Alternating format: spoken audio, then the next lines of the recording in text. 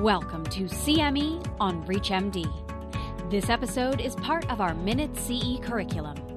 Prior to beginning the activity, please be sure to review the faculty and commercial support disclosure statements, as well as the learning objectives.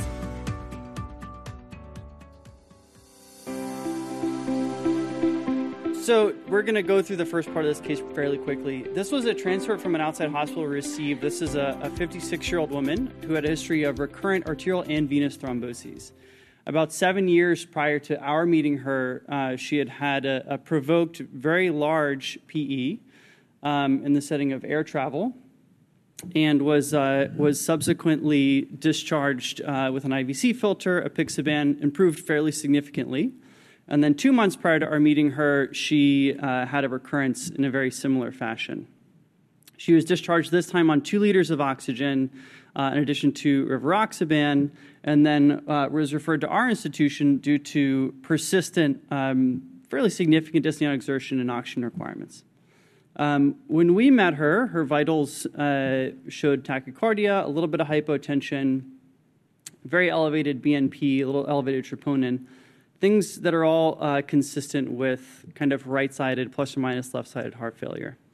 Everyone can see here that she has kind of this persistent pulmonary embolus on both sides, which has some signs of some chronicity with some eccentric thrombus. She had an echo, which showed biventricular dysfunction with very dramatic appearing RV, as you can see here. And so she underwent a right heart cath, which showed a very elevated PVR in addition to some left-sided heart disease with a wedge of around 20. During our hospital stay, she was diuresed aggressively. We got her feeling much better. She was actually discharged en room air with a plan to potentially consider an endarterectomy as an outpatient for this presumably chronic clot. As an outpatient, she was started on tadalafil. She underwent treatment with goal-directed therapy for her left-sided heart disease, and she had a very significant improvement with near normalization of her RV function and improvement in her RV pressures. So we talked about her at our CTEPH conference, and we got some repeat imaging. Here's her CT, which shows resolution of those large central clots, but persistence of some kind of chronic appearing changes, particularly in the left upper and the right lower.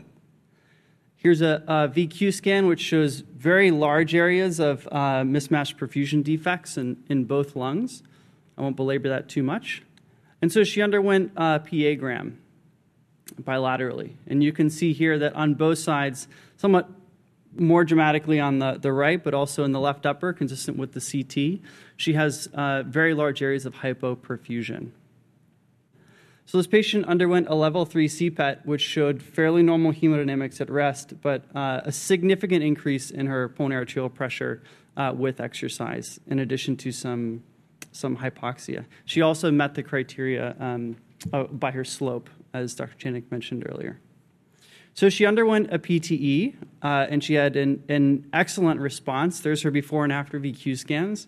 And she's now able to walk more than 5 miles a day. She's able to go on flat surfaces and inclines, and only experiences very, very mild shortness of breath with kind of more significant exertion.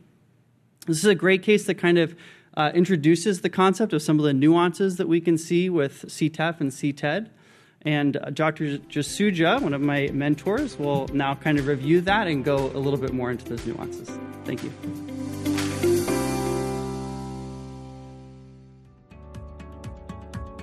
You've been listening to CME on ReachMD. This activity is jointly provided by Global Learning Collaborative, GLC, and Total CME, LLC, and is part of our Minute CE curriculum. To receive your free CME credit or to download this activity, go to reachmd.com/CME. Thank you for listening.